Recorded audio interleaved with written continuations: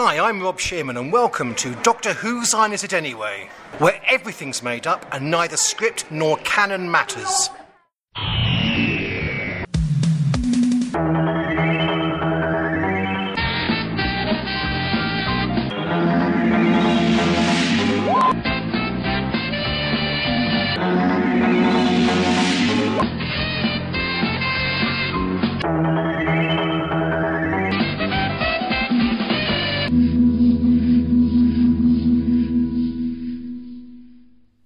Hello listeners, welcome to 2020 and welcome to Doctor Whose Line Is It? Anyway, yes, we still have problems, unfortunately. These are going to be going on for a little while longer yet, so we thought we'd do the unthinkable and turn ourselves into a normal podcast. Doctor Who is back on the screens with Series 12, Jodie Whittaker is back as the Doctor, Bradley Walsh, Mandip Gill, Tosin Cole are back as the companions, and it all started off with Spyfall on New Year's Day. So we thought we'd review it. Whatever next? So, over to me and the others to do just that. So, first of all, Happy New Year, everybody. Happy New Year! Happy New Year, everybody. Start, isn't it? Start as you mean to go on. Because this is 2020. It's a good job I haven't got a microphone near my arse because I just farted like a wandering buffalo as well. I'm so sorry, you can leave that in if you like, it's none of my business. I think it almost was your business, that's the problem. Yes, right. Yeah, Happy New Year. Happy New Year. And that's it. Good night, everybody. This episode will be mostly brought to you by my gaseous emissions.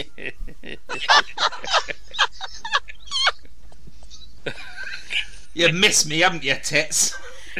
I have missed you so much, Sixie. Right, anyway, the purpose Miles of has lost control of this thread. the purpose of our getting together today is to be a normal Doctor Who podcast as opposed to what we normally do, and basically to review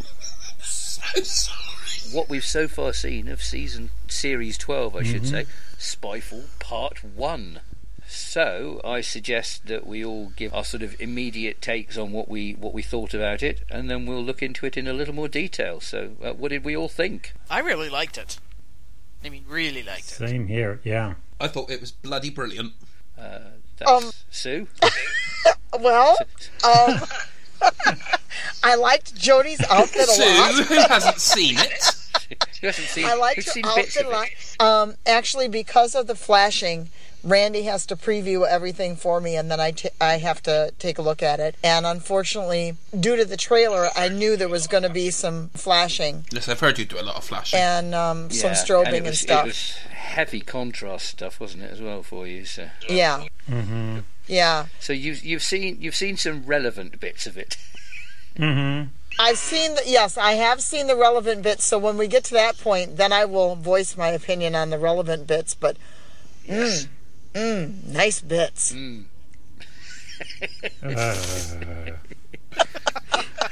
well, I am. I'm saying nothing. I don't want to lower the tone. Again. What do you mean again?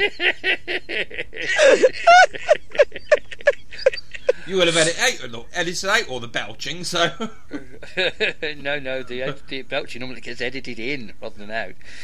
So. Oh, good. Unfortunately, is anybody going to... Oh, my goodness. What? Oh, I will keep my bits nice and clean. Just in case anybody listens. You should always keep your bits nice and clean. That's what I say.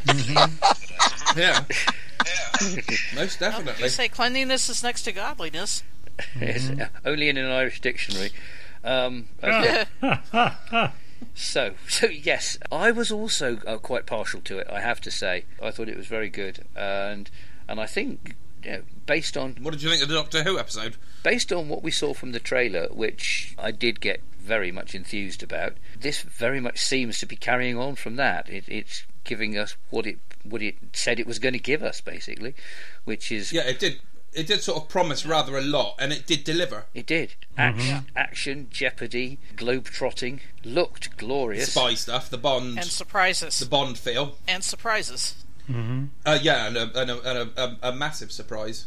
A very, very massive surprise. Mm-hmm. Are we doing spoilers? Well, I think realistically, if people are listening to a review podcast about an episode that was on a few days ago, logically they should have seen that episode. So I don't. Yeah. I think we'll stay clear of spoilers for anything that might be upcoming. But anything that was in the episode, I think, is fair game to talk about. Yeah. Well, my whole take throughout it was that the things, the glowy things coming through the dimension with it's going to be, it's obvious they're Cybermen. It's obvious they're Cybermen, and then oh shit, it's the Master. Indeed. that was kind of a really good curveball. Yeah, and I really liked the way that the reveal came. Not as the episode conclusion. It came a few minutes beforehand, so that it caught everybody unawares, because nobody was expecting anything particularly significant to come from that bit. Yeah. And how nice to see the Master disguising himself as basically a normal person for a change. Yeah. As opposed to a scarecrow or a wizard or the president or... Yeah. 8 million versions of himself. Yeah. I suppose it's closest to Saxon, where he wasn't really in disguise. He was just... he wasn't really in disguise here, I suppose. He just took on another identity. So a bit more Delgado-like in the fact that with like Magister and other characters that he played as himself. And yes, and also good to see that absolutely no explanation was made as to how he survived. Yes. Or indeed whether he is pre or post Missy. Yeah. Oh, that's cool. Well, it could be anywhere within Master's time frame. Yeah, he could fall anywhere in the timeline, so it's pretty... I like the fact that that's, like, open to speculation and interpretation, because there's so many directions that they could take that story now, and weave that in with the Doctor's story. Yes. I mean, theoretically, he could be post-Ainley. Well, obviously he's post-Ainley, but he could be immediately post... It could be pre-Ainley. You honestly don't know, really. But I think we have to logically assume that that this version is post any of the classic series and Masters. Yeah, I would think so. And and probably post John Sim, I would say. But it's whether it's between the Sim Master and the Missy Mistress, or whether it's after those two. Because let's face it, the Master always finds a way to survive, doesn't he? Yeah. So. But I thought that was just a really clever little bit of writing to just keep that mystery and intrigue in there. Well, it wasn't really even mystery and intrigue, was it? He was introduced as this other character, O. Yeah. And a likeable character too. And a likeable character. Yeah. In a similar way to John Sim in World Enough in Time. Yeah. It was a likeable character, except without obviously any proper disguise. Just coming in as a new version, which obviously makes disguise unnecessary, because we don't know up until the reveal anyway. Yeah.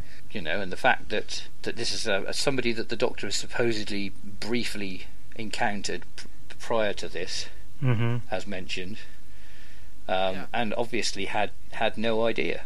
So, but it leads to a lot of questions as to, obviously the Master is in league with these alien things, whatever they are. We don't know yet, and they're quite menacing, aren't they? Yeah, they are rather good. Yeah. It's a very good new monster, because what I particularly like is the fact that we haven't actually really seen them. And that always works best, I think, with any new monster, is that if you don't get a proper look at it, it retains a lot of the mystery. Yeah. Yeah.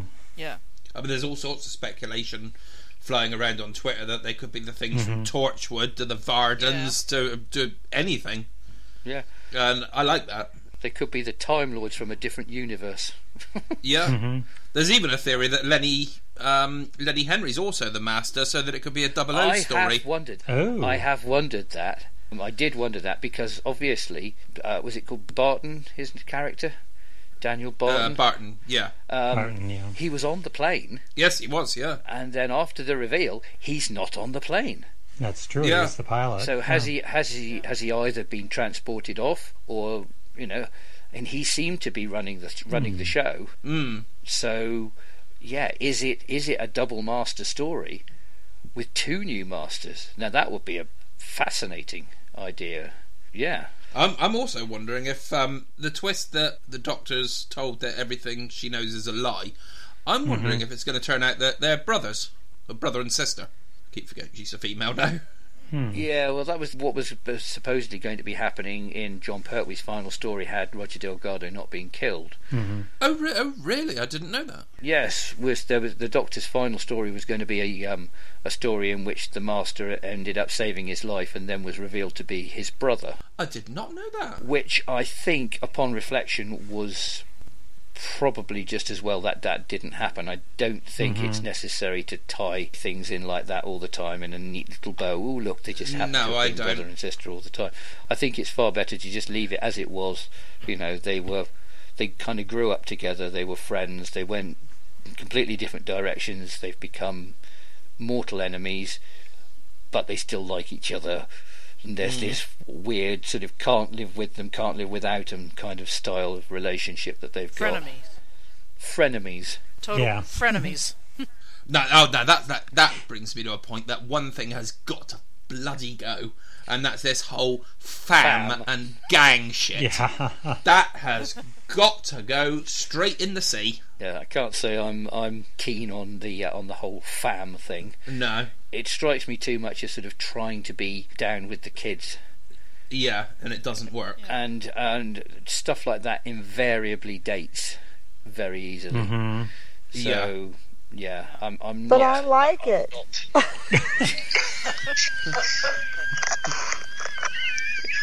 She speaks.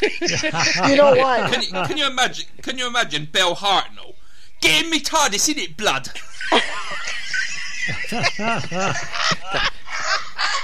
of any of the actors to have played the part, I think he's the least likely to have said that.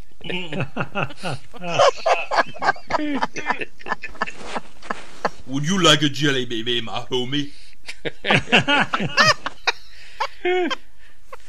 I'm sorry, I don't know why these are all black actors. It's not a racist thing, honestly. I just don't know any other street talk. Well, to be fair, certainly in the UK, that kids talking street do tend to put on the sort of the Afro-Caribbean accent. Yeah, they do. Yeah. So that you're not necessarily mimicking somebody of a different colour, just to try and steer this away. Although this is one relevant thing. There was a thing that I saw on Twitter the other day that somebody had posted, which is basically the bigoted section of the community jumping down the throats of the Doctor Who has gone to PC. It's there's I was angry at that whole crap. Oh my god! There's a certain YouTube user, and his comments. His whole shtick is that this is not his Doctor, but his entire comments feed on one of his video review of this episode was just filled with racist crap about Sacha Dhawan playing the Master. Well, there's him. We've got Lenny Henry in a major part. We've got two companions of ethnic origin now. We have a female Doctor, and he's claiming, or people are claiming, that the diversity thing has now gone too far. Yeah, I got a load of. To which my argument would be, just try checking out the Philip Hinchcliffe era, where you barely see a woman. You certainly don't, I don't think you see any black people or anyone of colour, with the exception of John Bennett, who dresses up as a Chinaman in the Talons of Weng Chiang. Yeah, and I have no issues with any of this. This is what we grew up with at the time. It's only in recent years that this has become an issue. Clearly, if it was done now, it wouldn't be done that way. That's how it was done then. It doesn't detract from the story. It's not offensive. It's not done in an offensive way. And it is representative of our country. I mean, we are. a very mixed nation. I would assume America is as well. A lot of Asian families, a lot of black families, a lot of gay families, and that should be represented. Absolutely. I absolutely love the idea of the diversity. Yes. I'm sorry. Hello. Hello, Sue. And she's gone. So? Hello. You were saying... You absolutely what, my dear? Hold on a second. Yeah, I'm there. I'm here. Are you stoned? Can you hear me? It's like trying to have a conversation with a tortoise. Shall I continue? Can you hear me? We can hear you, we just can't We can understand hear you. Yeah. You started to say something about diversity in the United States, Sue. Okay, can you hear me now? We could hear you Yes, before. we can hear you now. Okay. Yes, you were about to say something, and we didn't quite get to the end of what you were going to say. I said I absolutely love the diversity.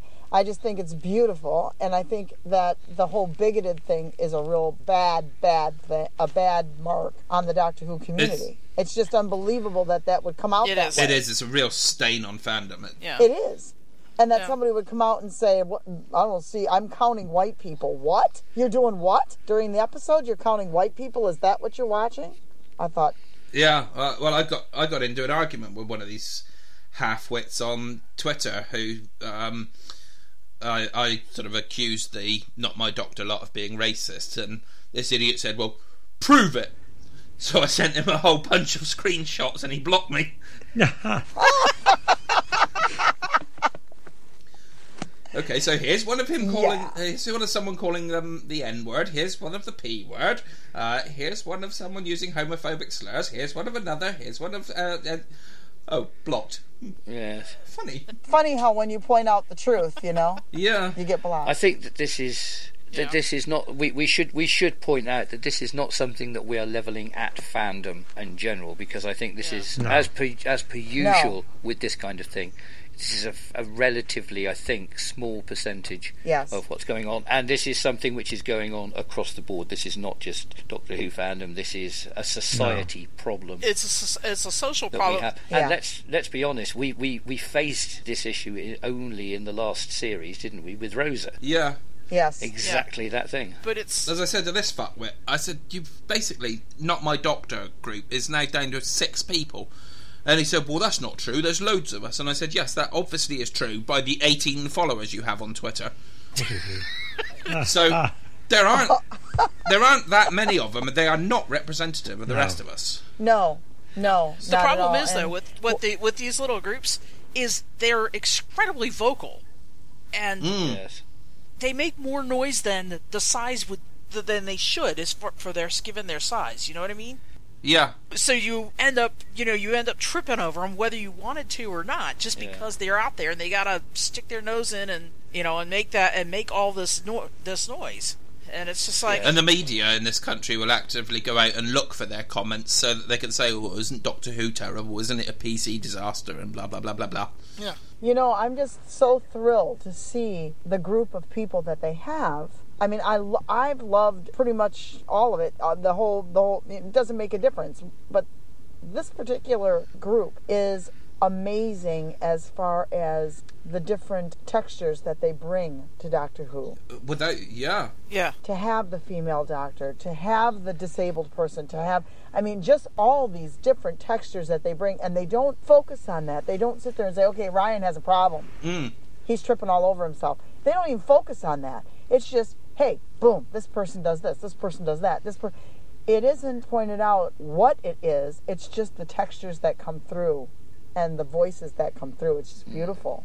And it has been beautiful in the past. As you know, I've loved pretty much all of them, so it doesn't make a difference from Hartnell all the way through. I think once you get invested in the story, you look at them as people, which is basically what they are, exactly what they are. I'll put my hand up and say, before Jodie took the part, I wasn't keen on the idea of a female doctor. I didn't see a need for it. I wasn't necessarily looking forward to it as such. I'm completely fine with it. I was never against it per se. I just wasn't particularly for it. I was never sold on it either. No, just simply because if a character has always been one way and there's never been any reason for that changing, then I didn't really see a reason for it changing. Now we have a female Doctor. Okay, I accept that that's the case. It's something that can happen at any point in the future. The Doctor can change sex from one way and the other way. The Master can change sex. Susan, the Rani, any of them. This can happen to. As long as there's somebody decent playing the part, yes, and it's done in the spirit of the show, then that's fine. Yeah. But by the same token, I don't look as Ryan as a black guy. I don't look at as Yaz as an Asian woman. No. I look at them as the characters, and that's the way as society that we should be operating. We shouldn't be looking at people and seeing immediately the differences that they have from us. We should be looking at them and seeing them as just another person, as a reflection of us. Yeah, of our society. Yeah, as a reflection of the society. Ultimately, if you remove the outer layer, you can't tell any of us apart. Exactly. And this is supposed to be about a program about a whole universe of different species, and we all sort of readily accept that there are sort of green aliens wandering around and things that run around on wheels and Cybermen and God knows what else. But heaven forfend a person of colour. Yeah, that's kind of so.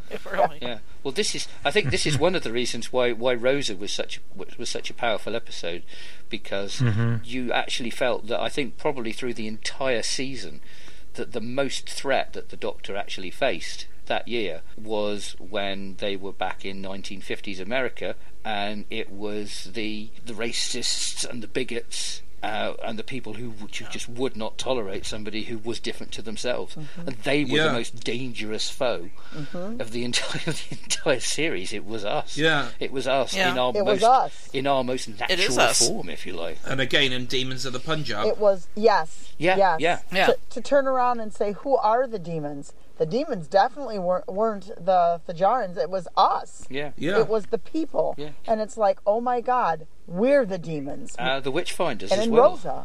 Yes, in Witchfinders. That was another form of prejudice again that was coming through. So so we've and the weird thing that one of the panels I went to was discussing whether or not this past season, if they liked it, there was too much, it was too slow, there were too many historicals, there were too many this, there were too many that, and it was reflected throughout the room. It was just too much of the historical. They should have gone more in the vein of what Matt Smith was and blah blah blah. And I raised my hand and I said I loved it, and they all turned around and looked at me like, what? There's one person. I said, I absolutely love this season because it wasn't about flashbangs. It wasn't about me having to hide because I am a disabled person with epilepsy. I could watch these shows. B, it showed that the most dangerous person, the most dangerous thing in the universe was us. And I said, those two historicals were so good. And so, but they were slow. And no, they allowed the story to evolve. Go back and watch the very first Doctor. They evolved the story. They let the story move and evolve. It didn't require somebody running his mouth at 200 miles an hour or flashbangs. If you look at a story like Ambassadors of Death, that's widely criticised as being one of the slowest stories imaginable. I absolutely love it. Yeah, that colony in space. Yeah, another one. I think they're great stories because they just really build on what's actually happening and the characters around. Exactly. They built basically these stories reflect the time in which they were made. I think the problem these days is that the people who make television work on the assumption that people have no attention span. Yes. You only need to look at, particularly in the UK, programmes which have commercials in the middle of them on the commercial channels, ITV, Channel 4, Channel 5. That how many times a programme will go to a break, particularly if it's any sort of variety programme, and it comes back before it goes to the break. It'll tell you what's coming up after the break, and after the commercials have happened, they'll tell you what happened in the previous bit, as if you can't remember what happened 3 minutes ago, or you haven't got the attention span to think, oh well, there's 3 minutes until this comes on again. I'll go off and watch something else then, and I might not come back. I think that that's insulting the intelligence of the audience. I think that, and when we've seen these particularly good dramas, and I'm talking about things like Broadchurch and The Bodyguard and all of these fantastic dramas that come up on both channels over here, they don't tend to be, flashbang wallop 100 miles an hour things. They are things that have more of a room to actually breathe and to allow you to get to know the characters. And I like the fact that we've had that with this story. This has been a fast-paced first part. I mean, it was just an hour and 5 minutes, so it's a long episode. It was the equivalent of 3 parts of the original show, and it rattled by at a fair old rate. But we got to know everybody. We got character moments. We got lovely little bits with Yaz and with Ryan, with O, with the Master, with Daniel, with C, with all of the characters. They were all in it. In fact, possibly the one person who didn't really get much of a chance to actually have his moment in the spotlight was Graham this time. And you could argue that, he had the majority of the stuff that the companions dealt with last year. But even then, there was still stuff for him to do. He still had his little moments to shine. Yeah. And I think it was a very good balance between the pace of the story and actually giving it some chance to actually build properly. Yeah. And that's the thing, is so many things today we look at everything as CGI and special effects instead of development of the story and the focus on the writing and the storytelling. We let the effects do the heavy lifting instead of letting the characters and the story unfold. And I really appreciated the fact that you saw that Chibnall knows what he's doing when he's telling a story. Yes, which I think he needed to do. After the complaints that he had from last year. Yeah, he needed to show that. Yeah. Oh, yeah. And I think that this is a case of, he wanted last year to reboot the show, to not alienate new viewers, to try and bring new viewers in, so to not rely too much on continuity and things that had gone on in the past, and we didn't get very much of that. It was up until Resolution when we actually had a recurring adversary, unless you count Tim Shaw, obviously, who appeared in the first and the last part of the series.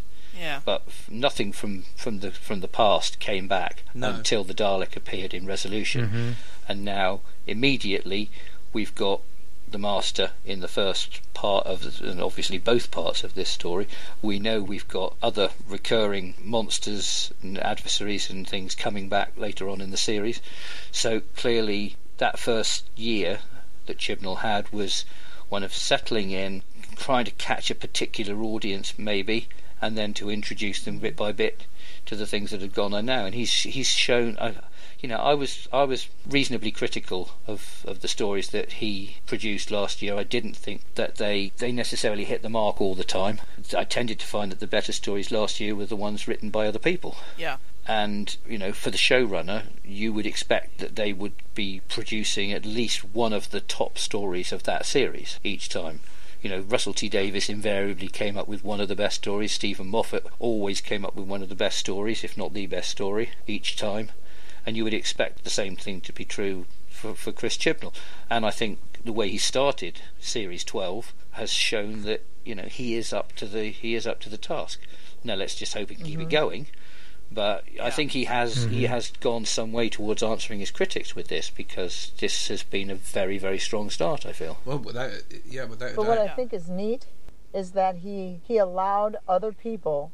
I mean, in the first season, he allowed other people to really shine, and there were people that had written many things. But I think that was his first time for Doctor Who. Vinay Patel, and I think he may be writing one this season as well. He is. He's one of the recurring writers. Pete McTighe is another one. And so I'm very excited about that. Yes, I could tell a good story, but watch this. And it's almost like I could tell a story, but I can bring people in that can tell stories that'll knock your socks off. And he used a lot of these people used a lot of silence, even in the reveal, because that's what I saw. they used silence for both the Doctor and the Master to get across a huge amount of emotion. And it was like, because in the silence is where the emotions are. Of course, yes. Because you had that... and it's just, it was beautiful. You had the initial thing with O, as we would call him, because that's what he was at the time, saying, I'm sorry, I was never very good at running. And then the first little thing coming in about, but you were a champion sprinter. And yes. then immediately then at that point, you sense there's something going on. And then the Master just sort of pauses, and then just very quietly, you got me. And then it's like, whoa, something's definitely going on here. And, I'd been wondering before that, for no particular reason, whether this character, this O character, was going to be exactly what we thought they were going to be. Not thinking it was the Master, necessarily, like that, but just, we've heard about double agents and spies. There's always, you never know which side a spy is on anyway. So is this character that's set up to be the one that we think is the good guy, is he actually the one who's behind it all? Which obviously turned out to be the case. Not thinking that it was the character it was going to be, but just was this particular person going to be more than they seemed. And so that moment when the reveal started to happen, it's like, oh, hello, and you find yourself sitting up in your chair. Yeah. As in, what's this going to be? And just the way he did it, it was beautiful. And that line. And the brilliant bit, the brilliant bit where he said, I did ask you who was the spy master, or should I say, who was the spy master? Yes. Yeah. And that's the point where you just thought, oh my God, they've actually done it. They have done it. Yeah. Well, and I love when she says, oh, and he says, yes, I chose that name just for this reason. And it's like, just so, oh, yes, that's right. Because everybody is going, oh, and they're all saying, I mean, think about it. Think about the country saying at the same time to their television, oh, exactly at the same time. I was like, that was brilliant. That was just brilliant. It was brilliant in the show, but every single person watching this show is going, oh. There have been over the years some brilliant reveals for the Master. I think going back to the original show, I think Castrovalva was a good one when he was playing the Portreeve. Yes, I genuinely didn't know that was him at the time. No. I had no idea. No. I think subsequently it was a little bit more obvious as time went on, but that was a good one. Time Flight was an interesting one. Yes. But obviously the Derek Jacobi reveal to being the Master was probably still the best one yet. I think the way that was done, and the way that Jacobi changed character with almost just his eyes, was incredible. Yeah. I think the John Sim reveal in World Enough in Time was absolutely magnificent as well. So when they do it right, that reveal of this is the Master really packs a punch, and that's what they've managed to do this time. Yeah, but they've completely sideswiped us, because you wouldn't expect in the very first story, just over 3/4 of the way through the episode, that suddenly they were going to come up and do that. No. And the way that the character was so likeable and so sympathetic beforehand, so not necessarily unlike the Master, because obviously the Master was, certainly in the Roger Delgado incarnation, was always likeable as well as having that evil side. But this was a very sympathetic character. It was more like your Professor Yana style character, that Derek Jacobi played before he remembered he was the Master. People have also said that, the Master wouldn't disguise himself as just this sort of recluse and this person who wasn't really that important. But I don't know. I think the Master has shown many, many times that he can play the long game. Well, that's tough. I mean, the Master disguised himself as a vicar. Yeah. In the Demons, and I mean that's one of the finest Doctor Who stories ever made, in my opinion. Yeah. Yeah. So I think we're all in agreement then that they've definitely done the right thing regarding bringing the Master back. Who they've chosen to play it, I know Sue's particularly partial to this. Oh, absolutely.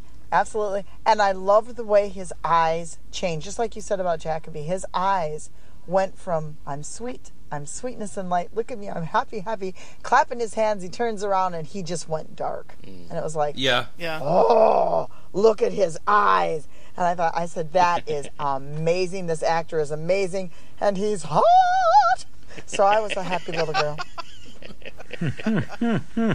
And how cool is it that the Master is Waris Hussein? Yes. Yes. Yes. Yeah, that's just brilliant. Yeah, I mean, Sacha Dhawan's obviously proven himself, many times, and I thought, as Hussein in Adventure in Space and Time, he was very, very good, and he's kept that up definitely through this. He's done a sterling job, I think. So find me someone who wasn't good in An Adventure in Space and Time. Yeah. Have you seen his retrospect of all the Masters coming up to himself? No, I've got I it. thought there was a euphemism for a minute. It was on Twitter. I've got it bookmarked in my Twitter to watch, but I haven't actually got around to watching it yet. Oh, wow. Yeah, that's very, very nice. And I'll put it this way. It's awesome and it's awesome. But no, it's awesome. It really is good. The retrospect is perfect, going right up to himself. Hey, if you have a link to that suit, post it in the messenger to me. Darren, if you have one and you can link it, because I just saw it on Twitter. I happened to fly past it, but it may be on his Twitter feed. Yeah, it's on his own Twitter account. Which, of course, I haven't followed yet, but I definitely will be. Stalking, I think, is possibly close to the mark. No. No, From afar. Far away. Stalking is when you're like sitting on the porch and he comes home from work. Yeah, there's no way the porch thing is happening. So just moving on then to some of the other characters briefly, because we don't have a massive amount of time left. Let's take the two main guest stars apart from Sacha, obviously, in this. Yeah. Stephen Fry as C. What did we think of him? Yeah. I was really surprised that he didn't have a larger role to play. Yes, it's one of those. But I think yes, the fact that he wasn't in it very long, and his character wasn't really that significant to the story. Well, he came in as what looked like was going to be a prominent character, and I think that's what made his very swift demise all the more shocking, because I think we're expecting him to be in the entire story. Yeah. Do people really die in Doctor Who? Come on, you never know. He may be back. Here's a curveball for you. What if he is also the Master? There's 3 of them, and he comes back in part 2.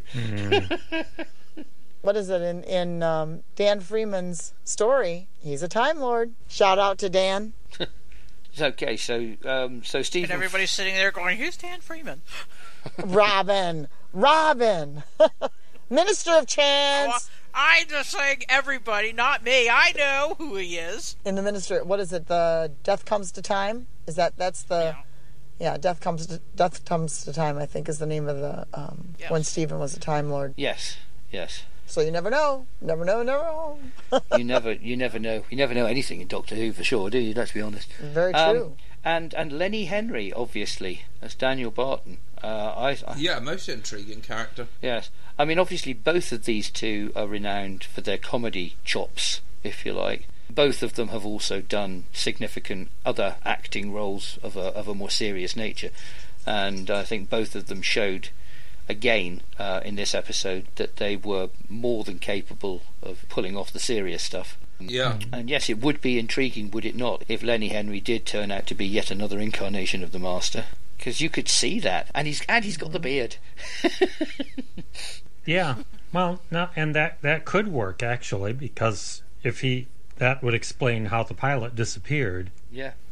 Because Sacha Dhawan showed the matchbox with the tissue compressed body that he was the person that he took his place. Yes. So he may have just migrated from Lenny Henry's body to Sacha Dhawan's body. Well, yes. I mean, we've the Master. That explains where Lenny Henry went. So many times over the years, the Master has found different ways of surviving, and we don't know quite what he's actually capable of doing, really, now.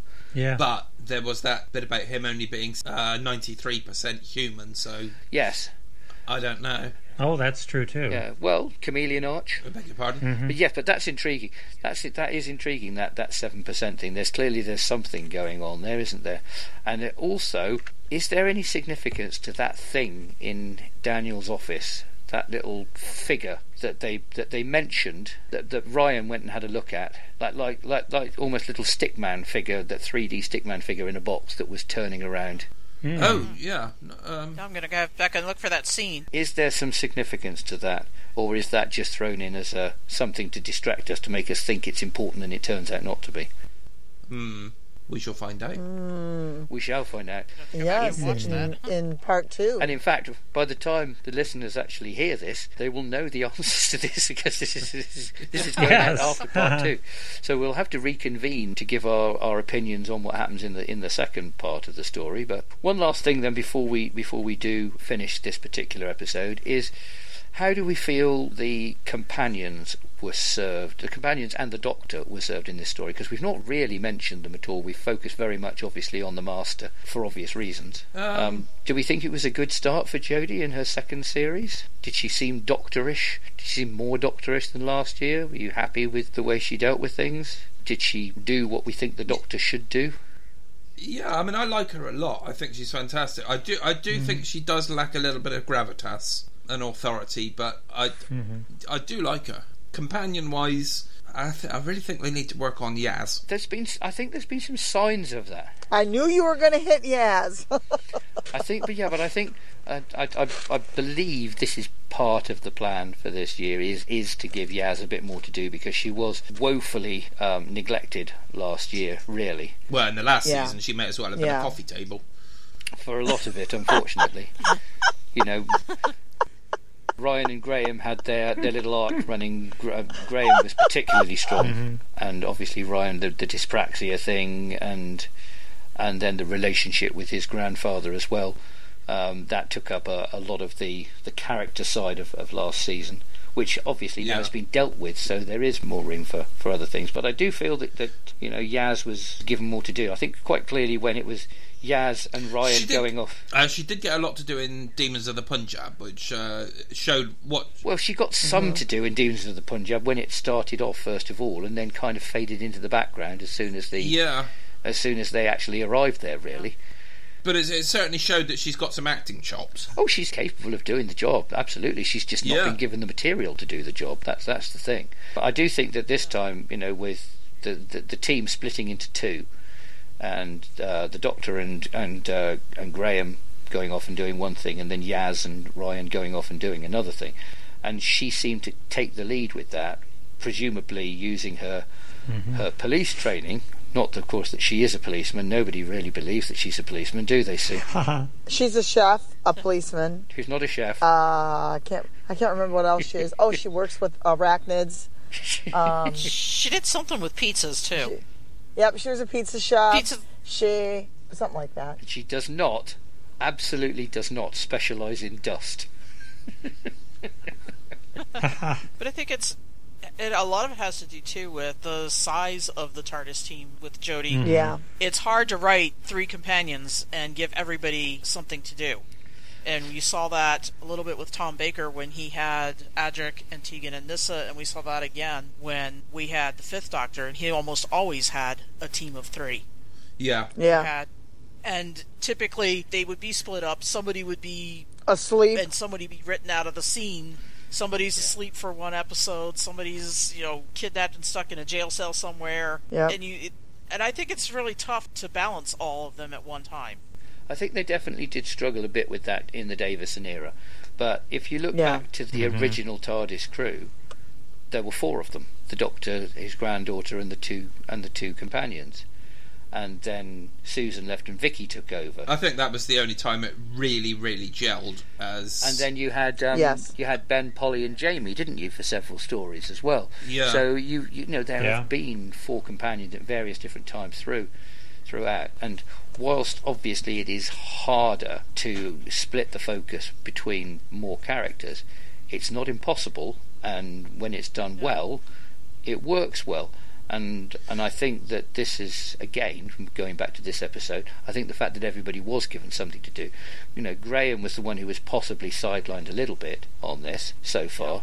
But obviously, it's it's a 2-parter. It's a much longer story too. So we don't know whether Graham has more to do in the second half than he did in this first half. And it's much easier to do various things with different characters in a 7-part story like the Daleks than it is a 45-minute episode. Yeah, and that classic thing of, well, let's split the 4 into 2 lots of 2, and then you've got one pair, and then you've got another pair. So you just need to find something for each pair to do, and then you can split the roles between them in that way. So which is why it's surprising that wasn't the way that it was generally done more when there were the greater number of companions previously, because it can work. You'll always get a situation where you might want to focus on one more than the other 3 or the other 2, and the Doctor obviously should always be prominent in whatever story they're in, because it's the title character of the show. But it doesn't mean to say that you can't have a story that focuses more on Yaz, or that focuses more on Graham, or focuses more on Brian. And it would be nice if this year, if we could see a bit more meat in the role, as we said previously, for Yaz. Yeah. And for Mandip Gill to show what she's capable of doing. I agree because So I have to. Yeah. Because I have to do. I would say the lead companion at the moment is definitely Graham. Yes, Graham was from last year. I think Ryan's bubbling under there because they keep coming back to him with. He's the most everyman, I think, of the group. So potentially for that, but Yaz particularly with the police training, and it was nice to see that actually kind of focused on a little bit with this time with because the whole of the last season it seemed to be almost forgotten that she was a trainee cop. Yeah, and it was brought in, and oh, you're on secondment yet again. We can't keep doing this. It's nice that was actually brought up and mentioned, and also Ryan. The fact that he'd supposedly had these various different illnesses and things, and that's why he hadn't been around. So it's nice that this has been actually brought up. The fact that people have noticed that they've not been around all the time. That it does make one wonder why the Doctor didn't just take them back to 5 minutes after they left. Can you imagine how old all the companions would be, though, if he did that with every one of them? So, just to finish off then, for this particular episode, we've got this cliffhanger. The plane is plummeting out of the sky. There's nobody on board. The Doctor has been transported onto what looks like the top of somebody's head. Which it does, doesn't it? It looks like she's surrounded by very big hairs. It's like she's on top of somebody's head. It's a very, very, very small person on somebody's head. What kind of heads are you looking at? I thought she looked more like a kelp forest, and underwater. Yeah. The first thing that I thought was, if you took somebody and you shrunk them down to micro size and put them on top of somebody's head, those things sticking up would basically look like hairs. So I don't think that's what they've done, fairly obviously, but that's what it means. No. If it is, it's going to be a shit story. Imagine if that's the payoff. No. I thought it looked like at least some of them were hanging down from above rather than sticking up from below. The payoff is that they're on Donald Trump's head. It's an interesting set. I mean, we've already had Yaz trapped in this thing, and then mysteriously swapped with the alien thing, whatever it was, and appearing in the box that was in the in what we have to assume was the Master's TARDIS, and now the Doctor's in the same predicament with no seemingly obvious way of getting out. So, any ideas as to how they might resolve this? For once, I genuinely haven't a clue. No, I just hope it's not. I just hope it's not done with a bloody sonic screwdriver. I don't either. I mean, and that's something I'd like to bring up. I can't see how they can really with this. There was a nice little scene when they were the Doctor was trying to fix the creature coming through the dashboard in the car with the sonic, and it didn't work. And she had to actually improvise and do something doctory and grab the mirror. Yes. And use the mirror against them. I really like that. They need more of that. I am sick of the Sonic, to be honest. Yeah, same I think here. the problem with the Sonic is that obviously it was designed to be a useful way of opening doors. Yeah, and now it's a magic wand. More than anything else. And now it's become a Harry Potter magic wand. Yeah. Yeah. And I know it's been mentioned that when we first had mobile phones, all they could do was just make calls and you could do a bit of texting. And now you've got more processing power in your mobile phone than they used to put man on the moon back in the 60s. And the same thing basically applies with the sonic screwdriver. If you've got a tool that will do that and you can adapt it to do other things, why wouldn't you do that? So it does kind of make sense from the organic side of how things would normally happen for that to be the case. But it does a little too much. As a plot device, I agree with you, Darren. They go way too heavily reliant on it to do everything. There's a reason why JNT decided that he was going to do away with the sonic screwdriver, because he felt it was just too easy a get-out for the Doctor to do that. And, I hope that we do move away from that a little bit. Yes, obviously, it's there. It's one of the icons of the show, and you have to have it there. But you can... It's not the same anymore, you can step though. back a bit. Yeah. Well, it would be an interesting twist if the Doctor kept her screwdriver, but it malfunctioned periodically. Just because she built it out... Well, stop and think about it. She built it out of scraps and bits that she scavenged. She didn't have a TARDIS hand it to her and say, here you go, here's a new state-of-the-art Sonic. So it would also, when you build something from scratch out of bits and pieces, it makes sense that there are inherent flaws in there that are going to crop up at inconvenient times. Very true. It would be interesting to see some of those, something like that happen. I think if they were going to do that, though, it would have made sense to have done it by now. That was because it did an awful lot last year, and now suddenly it stops working. Well, maybe she's worn out the batteries, Yeah. How has the Doctor worn out the batteries in her sonic screwdriver, Robin? What are you suggesting? Is there a reason? I'm going to stay off. I'm not saying a word. Not saying a word. It explains why it's that shape. Even a flashlight needs a battery replacement every now and then. Yeah, you would go there, wouldn't you? I didn't say a word, you guys. You cannot point that at me. I'm not pointing anything at you. I'm not blaming you, Sue. I'm putting it all on the guys. Well, if it's doing what we're purporting it will do, I don't think we should be pointing it at you, Sue. There was another criticism that I picked up on from some idiot on Twitter. Oh my God. Idiots. But they are idiots. Who was bitching and whining about the Doctor working on the cables underneath the TARDIS while it was up on a ramp, and saying, well, that can't happen because the TARDIS exists on an internal plane or in a different universe, blah, blah, blah, blah, blah. And I said, look, the third Doctor took the whole fucking console out and floated about in time on the damn thing. So, what are you whining about? Oddly, they blocked me as well. I seem to have been blocked by a lot of people, and it's only the 3rd of July. 3rd of January. I love it. You throw the truth at them, then they can't take it. 3rd of July. Oh my God. Living in the future or the past, one of the two. Okay, so when this hits the go on. The airwaves, we're going to be getting lots of hey there. Lots of hey there. That's I think we can guarantee lots of hey there. A lot of instead of So there we go, listeners. That's our views on part 1 of Spyfall. Oh, well, we haven't mentioned the music. I thought the music was particularly fitting. It was very James Bond-esque, wasn't it? The incidental music was fantastic. I still hate the theme tune. I've got to be honest. I think the theme tune is ghastly. Yes. And on that note, listeners, stop the conversation. I like to leave on a negative. Darren, the conversation killer. La, la. So that is our views on Spyfall Part 1. Join us I hope will be next week for our views on Spyfall Part 2 to see if anything that we've talked about that potentially might be coming up actually happens. Chances are it won't. Realistically, will Chris Chibnall, continue to step up to the plate and finish off the story in style? Well, we certainly all hope so. Will I get through an episode without swearing? This will never happen. Certainly.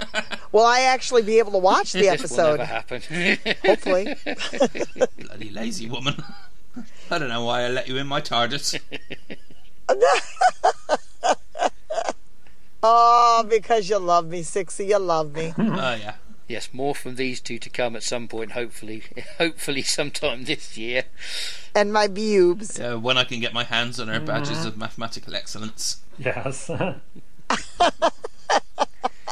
the listeners who don't know what we're talking about, check out our version of the Twin Dilemma. Believe us, it's no worse than the original. In fact, it's a considerable improvement. It's a drastic improvement.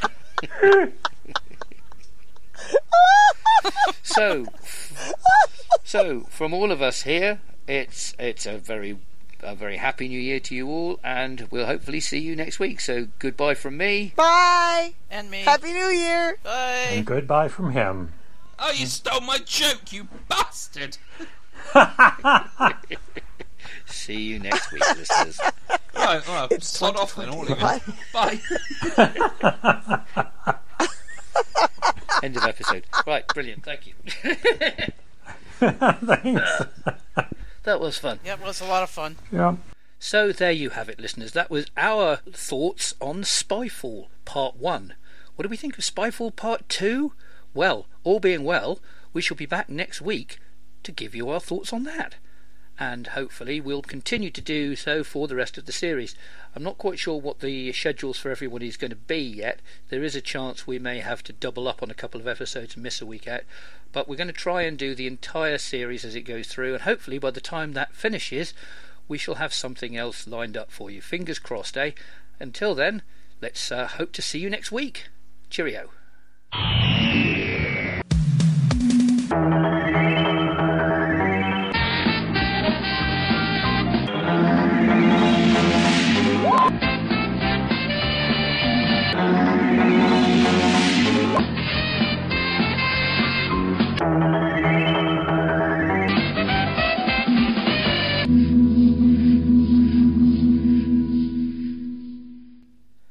If you'd like to get involved with Doctor Who's Line Is It Anyway, there's many different ways that you can do so. Obviously, we're always looking for cast members. So if you just fancy having a go at a bit of improv, the more people we can get involved, the better the chance of actually recording something and therefore producing new episodes for you to listen to.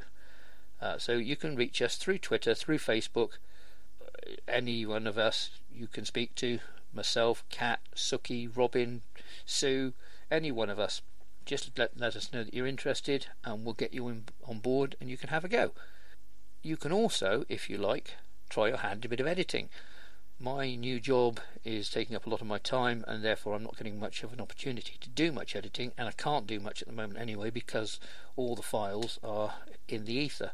But if we produce new stuff, it would be nice if somebody else would like to have a go at that, so you can do that. Obviously, if you fancy producing sound effects, music, ideas for plots, ideas for characters, anything like that, we'd be more than grateful to receive them, and we'll instigate anything that we can for you. And of course, it always helps to boost our ratings, boost our public profile, if we can get likes and comments on things like iTunes. So if you've listened to the podcast and you like what you hear, just stick a few stars on it for us. Just write a little review. It would be very much appreciated, and if it gets us out there, more people hear us, more people might be interested in joining in. We might get more cast as a result of that. It keeps the podcast going. So any assistance you can give us in that direction would be very much appreciated. And as mentioned previously, we will be back in a couple of weeks with our next episode. So until then, cheerio. From all of us here on BBC One, a very good night. Good night.